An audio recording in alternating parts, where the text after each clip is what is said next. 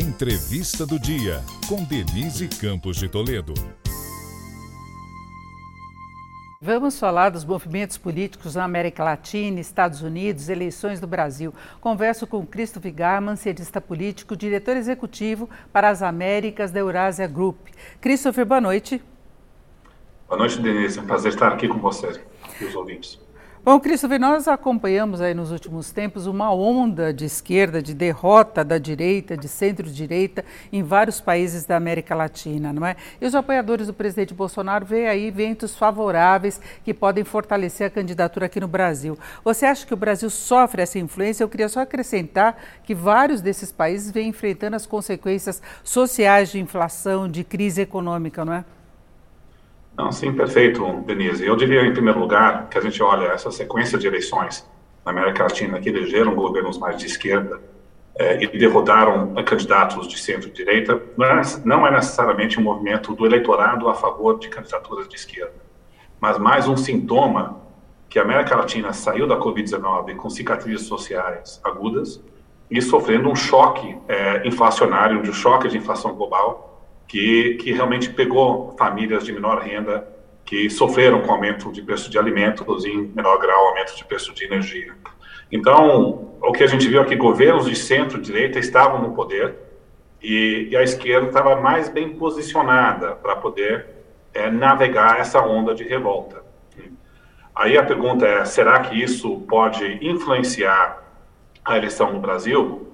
Eu diria que dificilmente vai ter um impacto direto, mas, no fundo, essa disputa vai depender muito do grau da recuperação que a economia está vivendo hoje. Que se o buraco que a economia brasileira entrou, com esse choque inflacionário comprometendo a renda real, pode ser revertido com aumentos de emprego e todas as medidas do governo que possam gerar uma sensação de bem-estar econômica que permita o presidente a vender seu peixe no lado econômico. Então, o Passo Planalto está correto dizer que talvez tenha um momento do lado da economia que está conspirando a favor, mas a grande pergunta é se vai ser suficiente para poder tirar o presidente do buraco, dado o que aconteceu nos últimos 2 anos, né? E a sensação de muitos eleitores que a sua vida piorou. Aquele aumento da pobreza que houve efetivamente, que o governo tenta reverter com o pacote de estímulo. Agora o timing talvez não seja suficiente, porque nós temos eleições já em outubro. Pois é, isso no fundo o governo está correndo contra o tempo, porque houve uma queda importante na renda nos últimos ano e meio, né, pegando o segundo semestre do ano passado, várias famílias com mais dificuldades de pagar suas contas, com esse choque inflacionário, aumento dos índices de pobreza.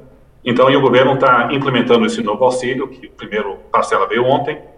Nós temos 2 meses até o primeiro turno, 3 até o segundo turno. Então, e sempre tem uma defasagem entre quando você toma uma medida econômica e quando o eleitor começa a se sentir melhor e se traduz em voto o apoio para o governo. Então, pode não haver tempo suficiente. Na verdade, Denise, talvez essa é parte da razão que nós na Eurásia ainda acreditamos que o Lula é favorito nessa disputa, a despeito do fato que a gente reconhece, sim, que essa melhora econômica coloca o presidente Bolsonaro numa posição mais forte nessa disputa. Mas não acreditamos que é o suficiente para poder reverter o quadro como um todo. Mas certamente essa é a grande pergunta para essa disputa.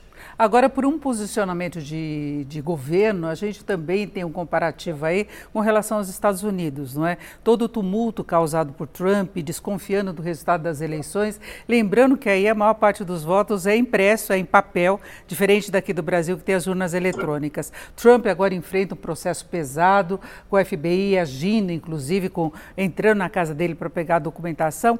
Nesse sentido, você acha que o Brasil pode passar por turbulências também?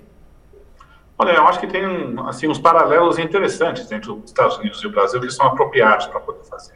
Em ambos os países, quando você tenta medir o grau em que assim, o eleitor médio ou a população confia nas instituições, não é, assim, do Estado, o judiciário, o sistema político como um todo, nós vemos que nos Estados Unidos existe um desencanto profundo contra o chamado sistema. Em Trump, ele tem a força política porque ele se coloca, a despeito de ser um bilionário, se coloca contra o sistema político de Washington tradicional. Ele não fala como político tradicional, ele tem uma imagem de ser muito autêntico, de dizer o que ele pensa, e ele navega nessa onda de desencanto profundo. E foi um ambiente propício para ele argumentar que houve fraude nas urnas, que ele perdeu e a eleição foi roubada. A maioria dos republicanos acreditam que a eleição foi roubada, né? Então, nós temos um ambiente de opinião pública onde, assim, as falas do Trump sobre o sistema eleitoral lá encontraram espaço de aceitação, e ele tem uma base política sólida. No Brasil, nós temos condições de forma interessante paralelas, né? O grau de desencanto e descrédito no sistema também está muito alto aqui no Brasil. A confiança em instituições como o judiciário está baixa, a mídia está baixa, partidos, lideranças.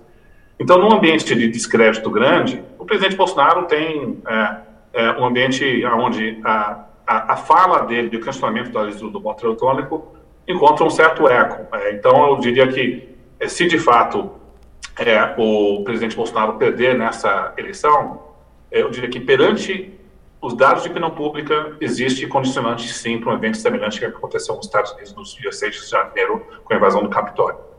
Agora a gente vê o TSE até fazendo algumas concessões, permitindo, por exemplo, que os arquivos da votação de urnas eles sejam transmitidos imediatamente para permitir que os militares façam esse acompanhamento também de apuração. É uma situação inédita, essa transmissão simultânea, que pode ter alguma defasagem pelo tempo de apuração mesmo, mas concessões são feitas para se acabar com essa suspeita em relação ao sistema eleitoral, né?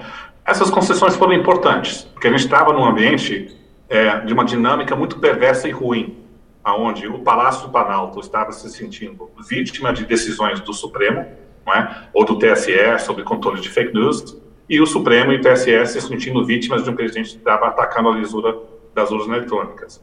Então, ter um certo grau de acomodação, aceitando parte das sugestões do Ministério da Defesa, foi importante para, pelo menos, apaziguar os ânimos dos dois lados. Isso foi importante.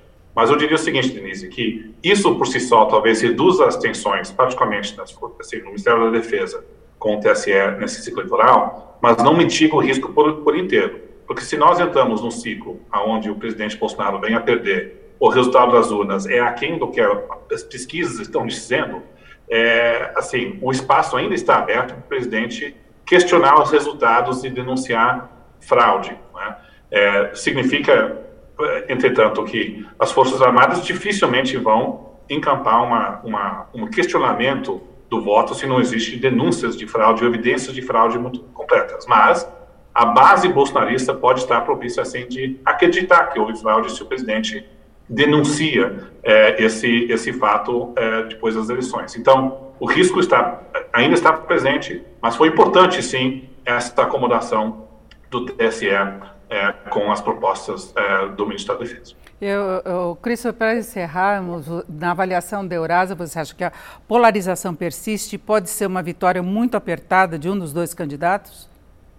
A gente acredita que vai ser uma eleição apertada. A vantagem do Lula sobre o presidente Bolsonaro, que hoje está no segundo turno em 12 a 13 pontos, a gente acredita que chega entre 5 a 6 ou 7, pode até ser mais apertado que isso. E acho que esse ambiente de polarização perdura depois das eleições, sim. As bases e as raízes do bolsonarismo são profundas, não vão embora, mesmo se ele venha a perder, e a base petista também tem raízes profundas. Eu acho que esse ambiente de país dividido, infelizmente, não vai embora tão cedo. Perfeito. Ouvimos o Christopher Garman, cientista política e diretor executivo para as Américas da Eurasia Group. Christopher, muito obrigado. Essa foi a entrevista do dia para o podcast do Jornal da Gazeta.